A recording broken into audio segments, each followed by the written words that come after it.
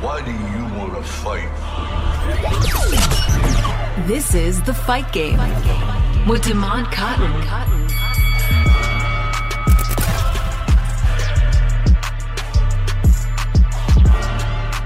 Hello, and welcome to another exciting edition of The Fight Game on 1230 The Game. I am your host, Damon Cotton, and I say it each and every week, but there is so much to talk about in the world of combat sports. Jon Jones is back and on top in the UFC heavyweight division. MJF put on a masterclass with Bryan Danielson in their Iron Man match at AEW Revolution. The Bloodline.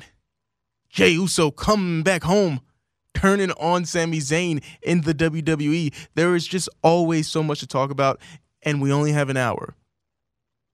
So we're going to get to it as fast as possible. Coming up around 12:05 in a few minutes, we're going to be talking to OG Shawny Mack from Full Send MMA. They do great work over there. Got that exclusive access after just about every fight. You know, they're backstage with the fighters, so it's going to be good to talk to Shawny. You know, we're going to recap UFC 285 and look ahead to the UFC Fight Night card that's this Saturday. I mean, the UFC, it never stops. This week, I was at Media Day for The Ultimate Fighter, the Power Slap finale, and UFC Fight Night. So there is just so much to talk about. I'm running in and out of the Apex. I feel like I should just get a residential badge or something. I feel like I'm a member of the UFC at this point. All the running that we have to do from the Apex these past 2 weeks, wouldn't have it any other way.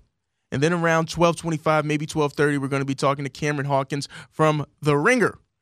And he's going to be joining us to talk about the piece that he wrote on Bryan Danielson ahead of his AEW World Championship match against MJF. And then we're also going to talk and break down the card a little bit, so that should be fun. Cameron Hawkins, he's one of the best follows on Twitter at Seahawk. He's a great guy to have on the show, really insightful. He's one of those guys that when he talks to the wrestlers, when you read these profiles that he does, it's almost as if he's talking to his friends. Where I don't know if he's, that he's that friendly with every wrestler that he interviews, but he makes it seem like there's just a personal level and it's just two friends shooting the S, if you know what I mean. And then for a few good minutes on today's show, we're going to talk about something that's been in my head for a week now, and everybody's had a week to watch it. Everybody's had their chance to see it if they haven't had a chance yet. So I don't care if I spoil it a little bit for you. Going to be talking about Creed 3. Because the fights in that movie, the anime influence, it was off the charts. Believe me, I kind of want to rush through the show already because at the end of the show, we're going to talk Creed 3, and I cannot wait. Man, it's only March in 2023, but I'm already saying that might be the movie of the year for me. So without further ado, let's ring the bell, OG Shawny Mack, and let's talk about UFC 285. And joining me on The Fight Game, nothing but illustrious guest around here, OG Shawny Mack from Full Send MMA. We just got to get straight into it. UFC 285, Jon Jones, the comeback, the return, the champ is here, and he's still the champ. What did you think about that performance? Coming out, hey, how's Jon Jones going to look at heavyweight? This is something that we're not used to seeing. Ciryl Gane, he's built like an Adonis, but Jon Jones just went out there and smoked him. What were your thoughts? Bro, I'm still debating if Jon Jones coming back and doing all that, like, I have no doubts that he's a GOAT, but I'm still debating if it was an all-time Jon Jones performance or if Ciryl Gane just decided to pull a Cowboy Cerrone and not show up that night. I'm right there with you when it comes to did Ciryl Gane, did he show up? I know I've never been inside the octagon with one of the greatest of all time, the greatest of all time, so I'm not going to say that was that guillotine on that tight. But for me with Ciryl Gane, what was the training at? How much did you prepare? We knew Jon Jones was going to try to take him down, and it looked like he was the only person inside of T-Mobile that didn't know it was coming. Bro, it was the first takedown of the night. Jon timed it perfectly. He put him up against the cage, and we had seen the footage on Instagram of Henry Cejudo kind of going over that whole scenario, but it's like literally you know what Jon Jones is going to do. He's going to wrestle. He's going to try to take you down, and it's like you're exactly right. Like what did you think was going to happen, Yeah, so when it comes to John Jones, you were there after the post-fight press conference. He's talking about, he's taking it one day at a time. That's what everybody's got to do. But we know that Stipe's up next. Where do you see that matchup being in the future? Oh, my God, bro. It's pretty much all confirmed that it's going to be at International Fight Week. But, do we really want this fight? Like, I know a lot of hardcore fans want to see it, and they've talked about it for a long time, but it's like, Stipe's been out for how long? He's doing the firefighting thing. I mean, the most I can see for Stipe out of this fight is him taking this one fight and riding off into the sunset. So is that even good for the sport? Yeah, it might be a super fight or whatnot. But, I mean, do you honestly believe that Stipe wins that fight? Because I don't. Oh, you got to give him a chance.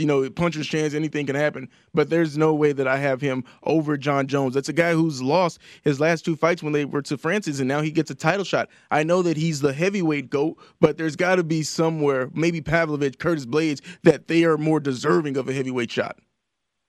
That's what I want, to be honest with you. Like, I think the winner of that fight, either Curtis Blades or Sergey Pavlovich, like, they're both still going to be in the UFC for years to come, whereas, like, Stipe's already done it all, and maybe he's just coming back for this one fight. So it's like, yeah, it's going to be a big draw, but I would rather have a guy that's hungry and still wants to, do something in the sport of MMA, come in and challenge John Jones, because I think it will be more of a challenge for him. Again, we're talking to OG Shawny Mack from Full Send MMA here on The Fight Game. Let's move over to that co-main event. The biggest surprise of the night, Alexa Grasso becoming the UFC Women's Flyweight Champion as she submitted Valentina Shevchenko. Did you think that was going to happen? Did you think Valentina was going to walk all over her? What were your thoughts on that fight? Because it was definitely the biggest shock of the night. Yeah, I don't know. There was just something in the air. Like, we were talking about it backstage, and we're like, man, John Jones having all this pressure on him and Valentina being such a huge, favorite, we were kind of like, man, maybe one of them loses. It was we were all kind of talking about it backstage, like maybe one out of these two people lose. And, man, like, I had Alexa Grasso's team come backstage afterward, and I mean, the footage is all over Instagram now, but they had showed us that video of Alexa literally, like, they would throw the spinning back kick in the locker room, and they would have Alexa immediately jump on the back. Like, they practiced that scenario to the T, and it almost seemed like muscle memory. Like, when you go back and you watch the footage of her in the locker room, and then you see her doing it in the cage, they must have practiced that scenario like over and over and over and over again. And, we saw Valentina do what she does in the first couple of rounds. Like, she had Alexa Grasso in that crucifix position with the ground and pound where she finishes so many people. But, Alexa was able to get out of there, and she tired her out a little bit between, the first couple of rounds. And I think that was part of the strategy was, okay, get through the first couple of rounds and then really put it on her in the last two and, get out there and shock the world. What was she, like a 6-1 underdog or something like that? Mm-hmm. Where it's just like... So, go ahead. It was just interesting because I'd also been following kind of both of their trajectories, and like I had seen in the past, since the Tyler Santos fight, Valentina had just been traveling. All of her Instagram was her traveling to different places and taking pictures in different places. But granted, she was probably training the whole time, but for me, a successful training camp has always just been like, look, I'm going to be honed in one place with a team and a coach behind me, and this is where we're going to be for this training camp, rather than, kind of going on a world tour and traveling and taking pictures and things like that. So, like, her mental focus was probably there, but at the same time, I'm like, you know what I mean? Oh, I know what you mean exactly. Sometimes the champ, are you overlooking your competition? Are you taking it serious enough? I'll take it back to the main event where I saw a video of John Jones. He was eating his food, and they're showing him a video of Cyril Gane. He's like, he's playing video games during a fight week. Where sometimes you got to be locked in for that fight. I know it's, hey, everybody's training and everybody's still taking it serious, but you don't know how much harder your opponent is training, and you can't overlook anybody in the UFC. moving on to that welterweight fight, Jeff Neal, Shavkat Rakhmonov. This was definitely the fight of the night. Dano saying after he's never broken the rule that if you miss weight, you don't get paid for a fight bonus. But these guys put on the fight of the night. What did you think about this? Because I thought that maybe Jeff Neal would have a chance, but this was an absolute war. You know what, man? Good for Jeff Neal, honestly. Like, it's one thing to, and I know, Paul Felder hates it when guys miss weight and this and that, but I mean, to miss it by like half a pound or a pound, okay, then maybe he didn't do something right, but something must have seriously gone wrong in his weight cut for him to miss by, what was it, like 4 pounds or something like that. It was kind of like the Hamzat scenario where they probably just had to stop cutting at one point. So when you're already drained like that, it's going to be hard to recover the next day. But to watch him go out there and, like, give it the fight that he did against Shavkat, because, like, I'll be honest with you, Jeff Neal's a hell of a fighter, but I did not expect him to give Shavkat that good of a fight. I think Shavkat's going to be a title challenger sooner than later. But my hat's off to Jeff Neal. Yes, he missed weight, but I agree with Dana. Pay that man the money. That was a hell of a fight. Yeah, you talk about that welterweight division. Who would you like to see Shavkat fight next? Ooh, that's very interesting, bro. I mean, if it was me, I'd love to just see him jump the line right away. But, like, Bilal doesn't have a fight, but I know Bilal would never take a fight with a guy above him. You know what I mean? Bilal's only looking to fight guys like Colby and top guys. Yeah, I really don't know, bro. I would say just get him to the top as quick as you can. Find a guy that's not booked in that top of the division and book him right away. I mean, is there anything that guy has shown us that tells us that he wouldn't be competitive or win with these top guys? Oh, no, he's the truth. He's definitely the truth. Again, so now we're going to move on to lightweight. Matisse Gamrot, Jalen Turner in the lightweight division. Now, for Jalen Turner, not that I feel bad for him because he had a shot, but where the guy who steps in on late notice is such a gamer like Matisse Gamrot, you got to say, God, him? That's got to, I know, hey, you've got to fight who's in front of you. But for Jalen Turner, I think that this was a bit of a mismatch for him, especially on short notice. A bit of a gamer. I see what you did there. Yeah, bro. It was a lot closer than I thought it was going to be. Like, I actually had taken Jalen as a dog just because I loved his length and I loved the win streak that he was on. But, and yeah, I mean, he knocked him down a couple times in the fight as well. But yeah, you're right. Like, for Gamrot to step up, it's like, this is the guy that's going to step up. Gamrot's good, bro. He's really good. He trains at ATT. He's out there with like guys like Dustin Poirier. And, he's just relentless. He's one of those guys that I hate to make this comparison because they call Jalen Turner the tarantula, but Matthias Gamrot is like the spider web, the guy that you just can't get off you. You're tired and you just want some space, and this guy's just constantly in your face type thing. Oh, yeah, no doubt. And then the last fight that I want to ask you about from that main card before we move over to this week's UFC Fight Night, Bo Nickel, Jamie Pickett. Bo Nickel, did he live up to the hype? He did, bro. I mean, me and him joked backstage about that kick that he missed, and there was actually like a tweet online. I can't remember who it was, but they had joked. They had screenshotted Bo Nickel falling when he missed that kick, and they had typed, like Jamie Pickett just rocked Bo Nickel type thing. I expected him to get the submission a little bit quicker. I know he was taking his time with that arm triangle and stuff like that, but I mean, when you're like a minus 200 favorite to win in the first round, that's saying something, bro. I think we all knew what was going to happen. No disrespect to Jamie Pickett, but everybody kind of knew that was going to be the result before the fight even happened. And you know what? A lot of these guys should be thankful because Bo Nickel's being nice. He's going in there and he's tapping them in the first round, and he's not making them take too much damage. Like, these guys could step in and take another fight in a week and have everybody forget that they just lost to Bo Nickel.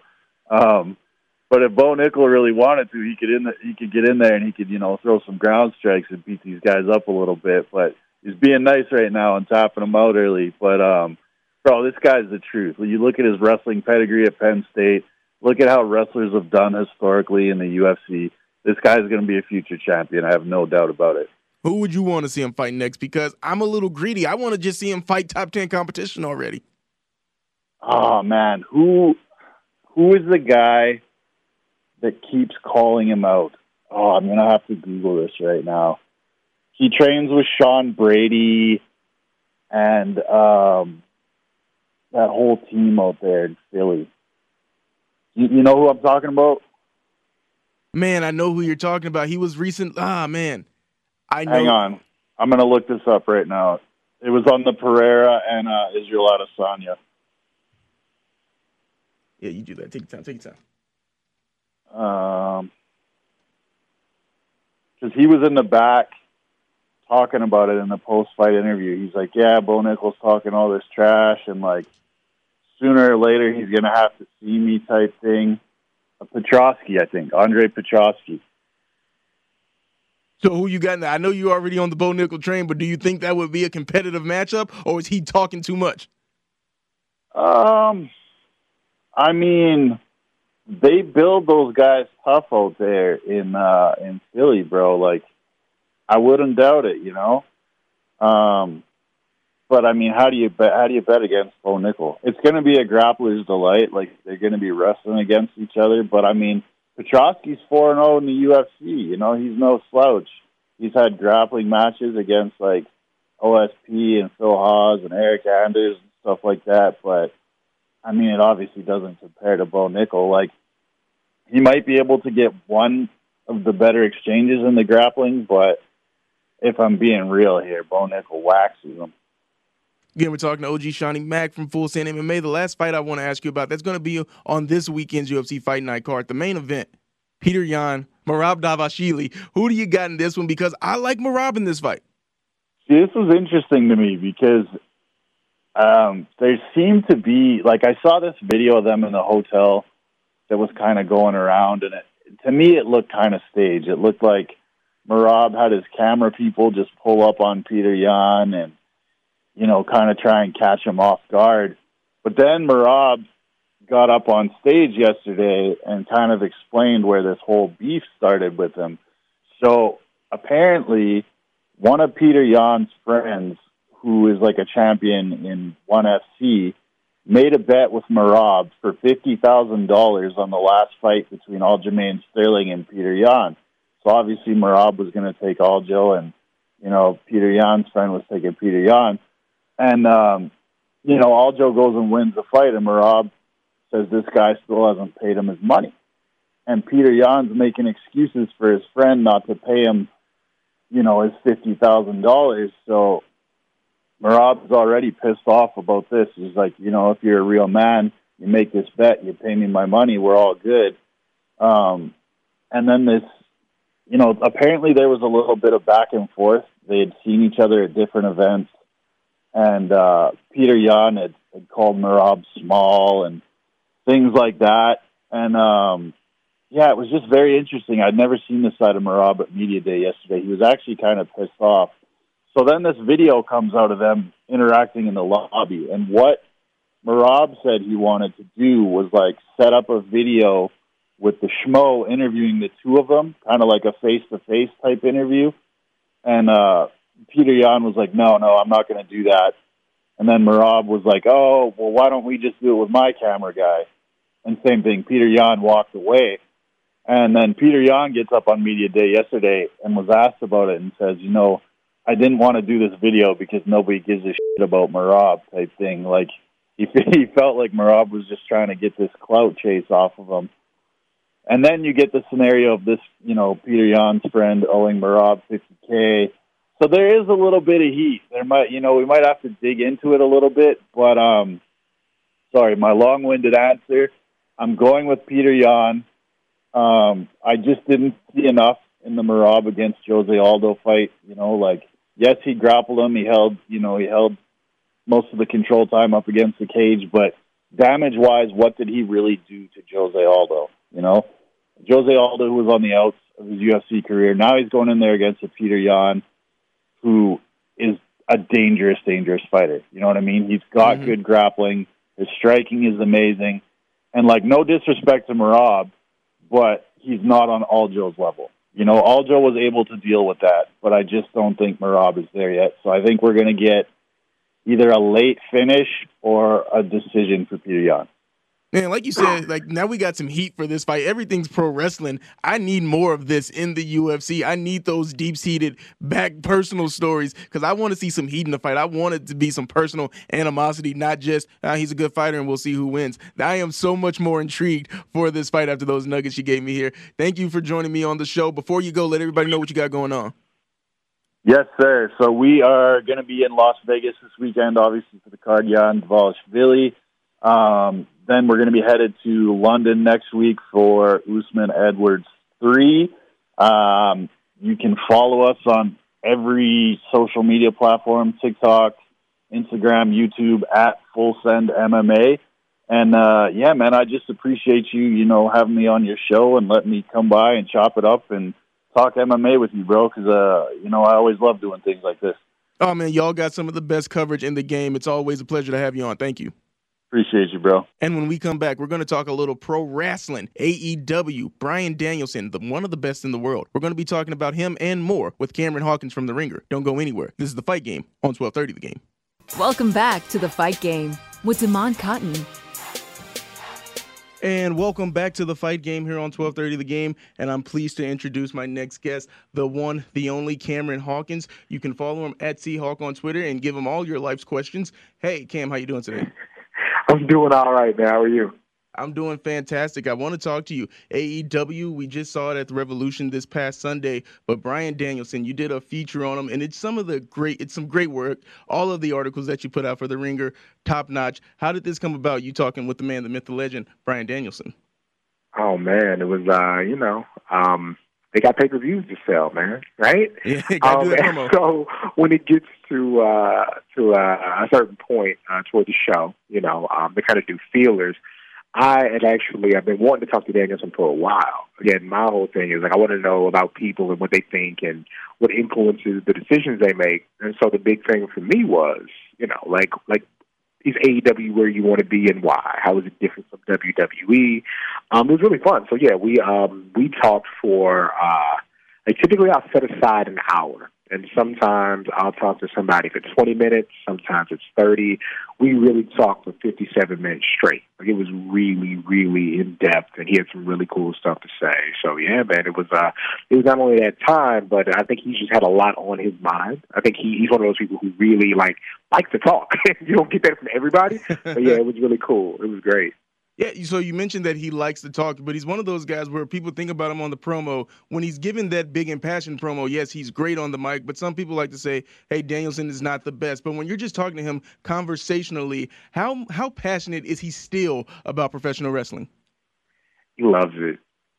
He loves professional wrestling. And I don't mean, loves it in the sense of how much money I can make or how many people are watching. He loves getting in the ring, doing stuff, and the emotion that it inspires in him afterwards. That is genuinely his goal.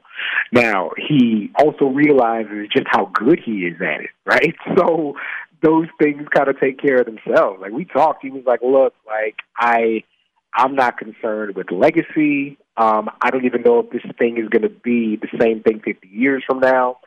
I'm having fun. When I have fun, apparently the matches are good and people like them, and the boss is happy. So I'm just going to keep doing it. He's absolutely in love with the feeling he gets from professional wrestling.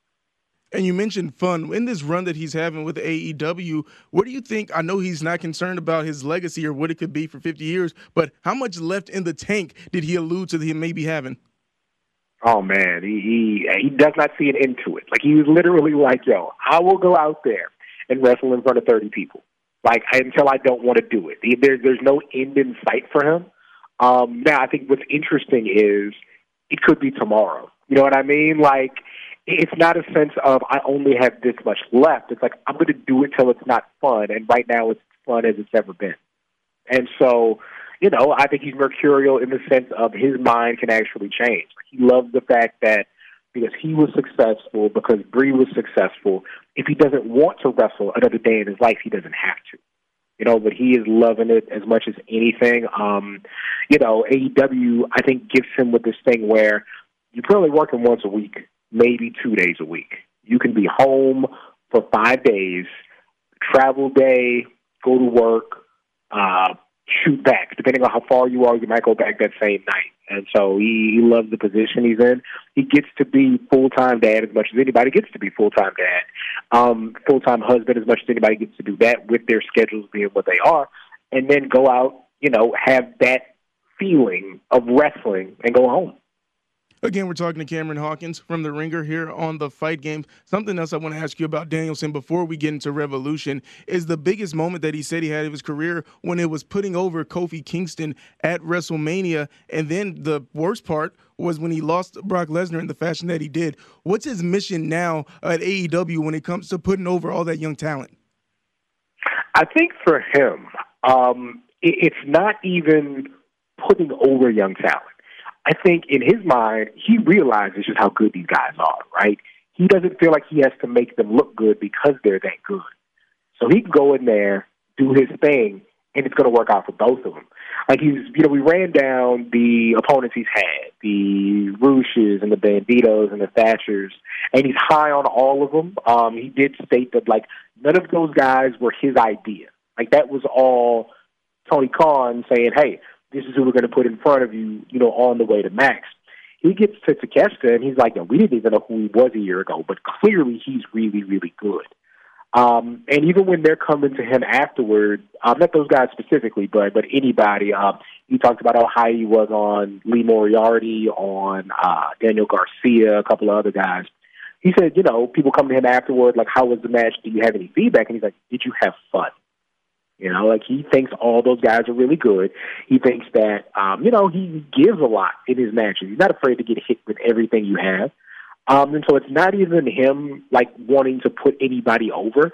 He's going out there having the time of his life. And again, he's so confident in his abilities, the rest of the stuff's going to take care of himself.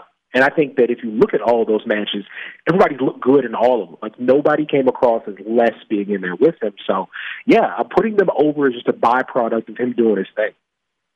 And now let's take it the Revolution that happened this Sunday, MJF versus Bryan Danielson, an Iron Man match for the AEW World Championship. I think it's going to be up there, top 3 Iron Man matches, and for me, it's not 2 or 3. What did you think of this match and the performance that they put on? While I talked to Danielson for the article, me and Max talk pretty regularly. And, whenever he has a big match, and it's the same way with Starks and a couple of other guys, when they have a big match, I don't want to know who's going to win. I don't want to know who's going to lose, but I always tell them, go out there and smoke it. Go out there and smoke it. So this particular time, I tell Max, hey, this is your chance to show everybody how good you are. Go out there and smoke it. And he told me, I was built for this. And clearly he was, right? He went out there and just killed it. People forget he came up through Creative Pro. People forget that, he was an MLW.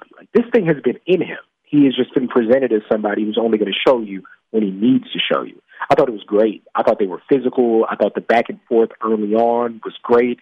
They found creative ways to work an Iron Man match that wasn't just, falls and disqualifications. I loved it. Danielson talks about it being past his bedtime, but they were on the West Coast, so it wasn't so bad. But, yeah, I thought it was amazing. I thought Max showed you everything he has in that arsenal, and I think that bought him credibility with people who weren't giving it to him in the first place.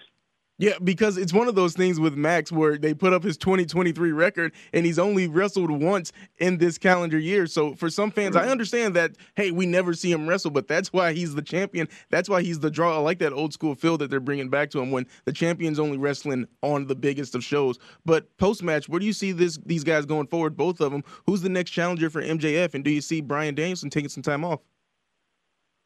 I think that when you have guys who are tenured and have been big deals, and you don't want to run the risk of making them less in the immediacy, I think Bryan's going to step away for just a little while. I don't know if that means Ring of Honor. I don't know if that means doing something else with Combat Club. I'm not sure. As far as the next challenger, like you feel like it has to be a strong baby face. I don't know if they run the risk of doing that with Hangman so soon. I think there would be a big, groundswell for him to become champion. I think it's kind of up in the air as far as who they're going to put in front of him. Hangman seems the most likely, given placement, but, they got Starks doing something different right now. I don't think that Wardlow is in that position, having just lost the title. I think they're going to go with that for a little while. So, like, my instinct says Hangman, but I hope they stay away from that. So we'll see. Again, we're talking to Cameron Hawkins from The Ringer here on The Fight Game on 1230 The Game. Now, I just want to get your thoughts on the rest of the card from AEW Revolution. Jamie Hayter versus Ruby Soho and Saraya for the AEW Women's Championship. But what have you thought about this feud so hard now where it's coming to be more of the AEW originals versus the outsiders, as they like to call them? Match was good. I thought the match was really good. I think Ruby Soho, WWE, one of their biggest misses was not keeping her. I thought she could play that Natalia role for another decade of, we can put you in the main event. If you're not in the main event, you're a valuable wrestler who can get in there with anybody and make them look good. What I do like about it, I think Ruby Soho went out there and stated very clear reasons why she's aligning herself with Saraya and Toni Storm. And it made sense, and it did not feel hyperbolic. It didn't feel cartoonish. I'm not the biggest fan of outsiders versus homegrown talent, but I'm also not the biggest fan of random cat fighting for random cat fighting. And I think women's wrestling can devolve into that on a large stage. And so it's something with clear battle lines. I hope we get something like a Blood and Guts because everybody in there is that good. I think it's been an okay build. I'm not a fan of like the spray paint and how that echoes, NWO stuff, but Ruby Soho coming in there with some levity, I think really is going to help here. You mentioned Blood and Guts, Jon Moxley versus Adam Page in a Texas death match. It had all of the blood and guts. What did you think about that? Because some people get a little squeamish. Hey, why do we need so much blood in wrestling? But hey, if it's only going to be on one match of the card, I say give it all to me. The only death match I've ever seen was October of 2021, Moxley and Nick Gage for the GCW title in Atlantic City. And it was absolutely insane. I probably looked away for a while. Not the biggest fan of death matches, right? But I will say, like you said, when it's used sparingly, I think that there's a real quality to it. They went out there and worked. They went out there and got crazy. And Adam Page, showed you originally why they called him the Hangman. I thought it was fun. Moxley having to do a quick tap out is really interesting, like giving Page that rub. And then his interview with Renee was really cool. He's like, I guess I'm done beating your husband up. I loved it. I love that aspect of it. Again, aesthetically, not the biggest fan, but I do feel like they went there and worked. So there's redeeming qualities to it, especially like how detailed and how intricate that rivalry was. Yeah, you mentioned Nick Gage, and my one deathmatch story with him is I did the crowd control in my limited pro wrestling career when him and AJ Gray did a tag team match against Cutthroat Cody and Funny Bone out here in Vegas. And I had thumbtacks in both of my shoes. And I was walking around a little funny, like, what? And it's like, man, these death matches, you watch them up close because, doing like, get back, the crowd's getting too involved in it. And it's like, no, they do this for real. It's real. Yeah. And it's like one of those.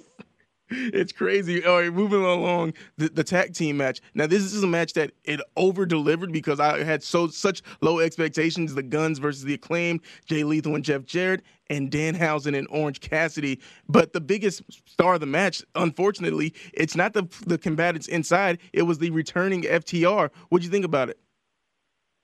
I think that the Guns winning, like as soon as they won, I was like, well, this is the thing that doesn't work. And then FTR comes back. And FTR comes back with a promo on Wednesday about why they're back and why this is important to them. Again, the match was okay. It was all right. I don't want to see the Acclaim kind of pushed down after they've been kind of the hottest act on that side. But it was good. It was good. Jay Lethal, I said Jay Lethal is Tony Khan's Edgerrin James, man. He gives that man so many touches. match after match after match after match. And again, Jay Lethal was solid. It's not like that's a problem, but to see him kind of involved in everything all the time is a little bit jarring. Yeah, match was solid, but bringing FTR back, as good as they are, as valuable as they can be to that division, especially with the Bucks doing something else, having the title on the Guns, I think, is most effective. So, yeah, I think it was all right. I like what it's leading to.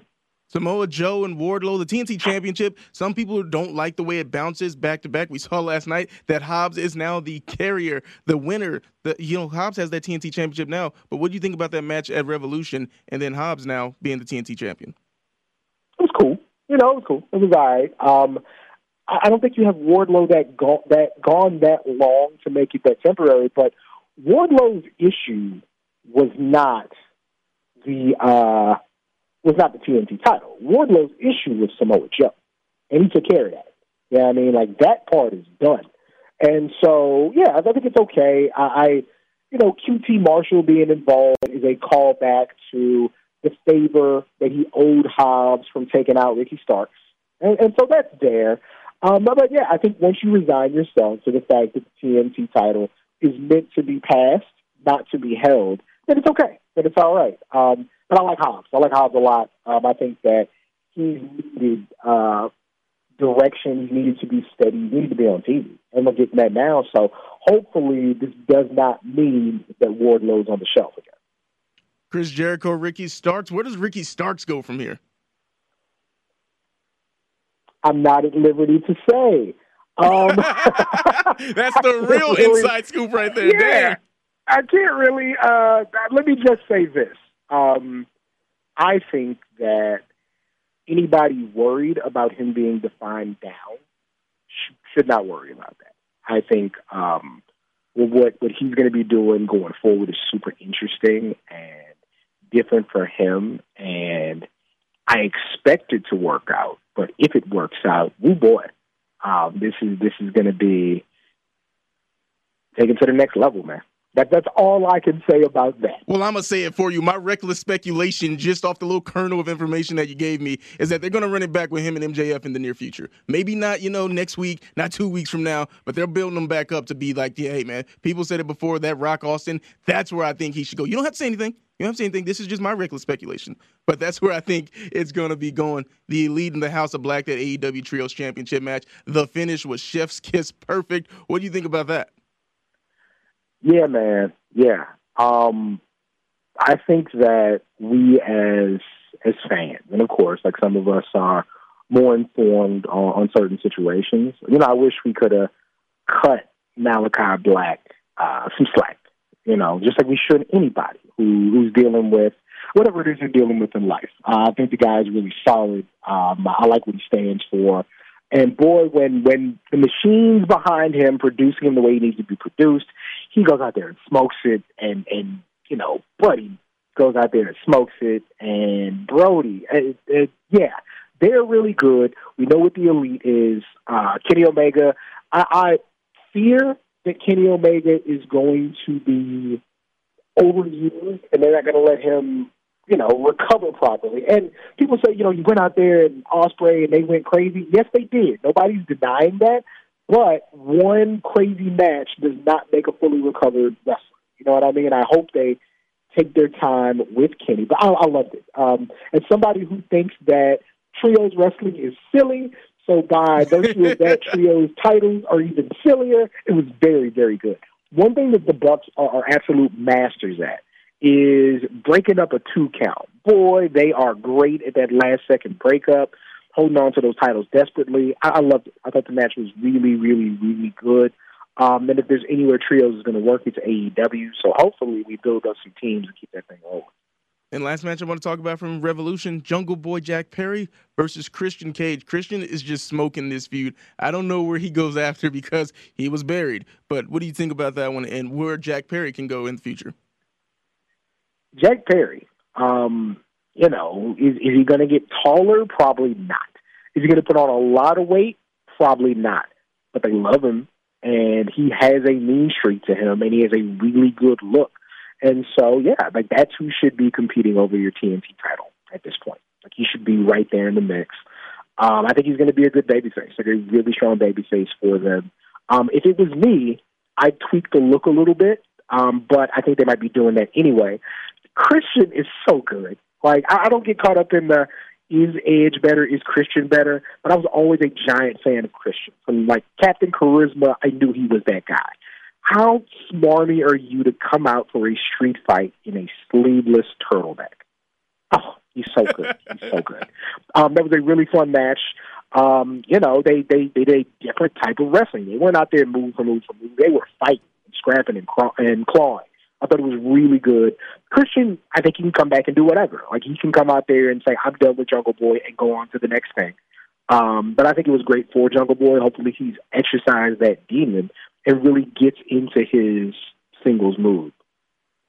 All right, Cameron Hawkins, thank you so much for joining me. You can follow him at Seahawk on Twitter. Before you go, let everybody know where they can read your good stuff, what you got coming out next. I know you always got something on the pipeline.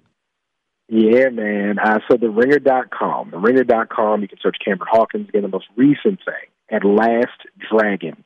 I'm writing about Bryan Danielson, how he thinks he's as good as he's ever been, and what he thinks goes into that. Really, really fun to write. Here next week, the Monster Factory, coached by Danny Cage, has a TV deal with Apple TV on Apple Plus. And me and Danny talked for about an hour, and so we're going to write something about that. It's really interesting, the cast of students, what they represent, and the direction this is going, I think is really, really fun. A bunch of stuff coming up WrestleMania weekend. If you pay attention to your aggregators and when information comes up, I think, and when I say I think, I know, I was the very first person to break the news that Bad Bunny is going to be hosting WWE Backlash in May in Puerto Rico. I have like 3 assignments coming out for WrestleMania. So if you don't hear from me between now and then, it's because I'm buried in my room writing. And if you happen to be in LA, WrestleMania week, The Ringer is hosting a meet and greet that I will be a part of. It's going to be Thursday the 30th, I believe, at LA Live. And so there'll be more information on that. If you want to come by, say what's up, take a tequila shot or something, we can make that happen. All right, man. Like I said, so much that you got working on. It all sounds good. And now you're in the news breaking business, too. I see you, man. No, whoa. No, I'm not in the news breaking business. I broke that news. Please do not expect that from me. Don't hit me up in the NGL about no rumors or spoilers and none of that. I don't know nothing. Like I said, me and Triple H were shooting dice. He didn't have no cash on him, so he had to let me hold his phone for like 10 minutes. Do with that what you will. All right, man. Thank you so much for coming on the show. Take care, man. Thank you. And that was Cameron Hawkins. When we come back, we're going to finish up with a few good minutes about one of the hottest things to talk about out there, Creed 3. Don't go anywhere. This is The Fight Game on 1230 The Game. Welcome back to The Fight Game.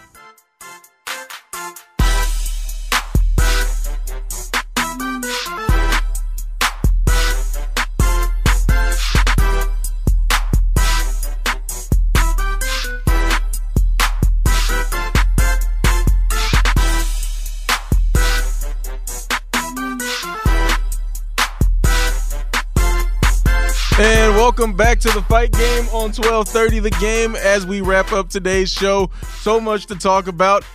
Going to talk about Creed 3 a little bit, as I just got a review from my cousin MJ, who said it was mid. I gotta disagree with that. This movie is not mid. I mean, the anime influences that Michael B. Jordan had in there, the final fights, basically taken out of a scene from Naruto, where the punch to the gut that he gets hit with in the final round is almost like a Dragon Ball Z moment. So for anybody to call it mid, Come on, man. Let's be real. The movie was not mid. I'm going to do, in the 10 minutes that I've got left on the show, just do a quick little breakdown of the movie. You have Adonis Creed, champion of the world. He fights his last fight with Pretty Ricky, the heavyweight champion in the first Creed, retires on top. Obviously, that's how it's going to be. Michael B. Jordan's, maybe not a day over 33, but he's got to hang him up for some reason. And then we get the return of a mysterious figure. Who is this from prison? When you see somebody come back from prison, you know something up. And you know he was from prison by the way that brother was dressed. I mean, this was just one of those, something's going to happen here. We knew that something was happening in this movie, but Michael B. Jordan, he really stepped it up as Adonis Creed, and somebody else that stepped it up was Wood Harris, because we see that Jonathan Majors' character in this movie, he comes back, and Wood Harris from the get-go was like, yo, I don't want him around here. I don't want him in the gym. He really took over that figure that Rocky played in the last couple of movies of just the guy who was going to tell Donnie what he needed to be told. But from the jump of, oh man, we don't need this dude in the gym. You know that this dude's going to be nothing but trouble. So then he gets to spar with the heavyweight champion of the world, apparently, that's training at Donnie's gym, where the guy in real life looks like he was about $165. And then that's some of the movie magic that maybe Michael B. Jordan, you can make him look like a heavyweight contender, even though he like 5'10", 185. But when you got a guy that looks like he's 160, Jonathan Majors, even when he was sparring with him, looked like he was 2 weight classes above him. And you could tell that he's fighting a little dirty even during the sparring. And he's slowly trying to work his way back into his life, as we see Felicia Rashad's character, Michael B. Jordan's mother, where she's given the backstory of, hey, I kept him away for you for good. And we never really get the full the explanation of why until later in the movie. But you see him like sparring more, and you could tell that this dude, even though he just got out of prison, this dude can still box. And then it's one of the movie magic of the BS of he gets to the record label party for Michael B. Jordan's wife in the movie. He gets to the record label party, and the fight that was going to be set up between Baby Drago and now the new heavyweight champion of the world, where he breaks his hand in the movie. Well, not Jonathan Majors' character, but somehow the character's hands gets broken. Baby Drago's hand gets broken. And so who else can fight him except Jonathan Majors in this movie? And he goes out there and ragdolls him. And when he's cheating in the movie, you could tell that he was fighting dirty, but he probably could have beat him without fighting dirty. And the announcers, they really weren't selling it that much. That definitely should have been more than a point taken, where he was fighting him so dirty, but he almost killed him. I thought it was going to be that setup for Rocky IV, where it's throw in the damn towel, and then he kills him. If he dies, he dies. But we didn't get that in the movie, where it's like, oh, you get the cutaway scene, and it's he's in stable condition. Stable condition, that's all? Nah. I thought he was dead. It would have been better for me if he did die, because then that would have really set the stakes for, this dude a different breed. This dude cold-blooded. But we didn't get that so much. And then, obviously, Michael B. Jordan, once he learns of the double cross, he's offended by this. But you got to think, if you did 18 years for somebody, they don't write, they don't call, and basically it is their fault that you're in prison, I would hate him too. I would have did all that and more. I thought there was going to be a subplot of him trying to take his wife. I would have took it there too, because there's no way that I'm going to be away for all these years and you just going to forget about me and take me out to lunch and then try to pay for my meal and think we good. So I'm on Jonathan Majors' side this entire movie, where Michael B. Jordan, not that he was looking like a punk, but he was definitely in the wrong. So then we see Jonathan Majors. He's now the heavyweight champ. And now Adonis Creed has to come back. He's got to work himself back into shape and then take on the champion of the world. He goes on First Take. This is the best scene in the movie. He goes on First Take with Stephen A. Smith. And Stephen A. is doing what Stephen A. does. You've never come on my show before, but why do you want to be on the show today? And working in the business, there's no way this works. How does Jonathan Majors' character, whose name's slipping me right now, how does he have the number to First Take to call up First Take at, let's say, 8 o'clock in the morning and say, put me on the show? I don't know, but he gets on the show, and it was just that animosity, that energy of the brother that we all know is a little bit bougie that's living off the high life, and then the brother that just got out of prison, or they just screaming at each other, run it, let's run it then. And then we got the fight that sets up the final fight of the movie. And they set up Michael B. Jordan to fail, and multiple times here. He comes out to a Big Sean song that nobody's ever heard of before. And then Jonathan Majors comes out to Last Time That I Checked by Nipsey Hussle. Who you going to be rooting for in that? Because if anybody came out to Big Sean in real life, I got to take whoever he's fighting against. And then you get the final fight. And like I said, the choreography that we have there, they set it up in the beginning where Michael B. Jordan was basically moving in the Matrix when he was setting up for his first fight and basically seeing things in slow motion, where they were really setting it up where it was the anime-ness of it, where it's basically playing out like a cartoon, the fighting styles. I really liked the being trapped inside of the fight within themselves, the fight between their mind, and that really got us through those middle rounds. So you didn't have the classic Rocky, oh man, they're just slugging back and forth, or these guys are going punch for punch, block for block. And then by the time you know it, it's the 12th and final round. And then you get that victorious knockout by Michael B. Jordan. And the last nit that I want to pick, because we are running out of time here on the show, is there is no way that you beat up, that Michael B. Jordan gets that win. And then Jonathan Majors' character is just like, yeah, we cool. He just lost everything that he was trying to build up. He was 1-1. I mean, this guy got the heavyweight title after one fight, and now he's cool with Michael B. Jordan. He gives him his closure so he can move on with his life. I don't think in real life he would have been cool with it just like that. And that's going to do it for us on our show today. I want to thank OG Shawny Mack from Full Send MMA for joining us on the show to talk about UFC 285. Cameron Hawkins from The Ringer. Follow him at C-Hawk. He's one of the best follows. Give him all your wrestling questions, and he'll give you the answers. Thank him for joining the show. His piece on Daniel Bryan is out now, and he's got some more stuff cooking up for WrestleMania.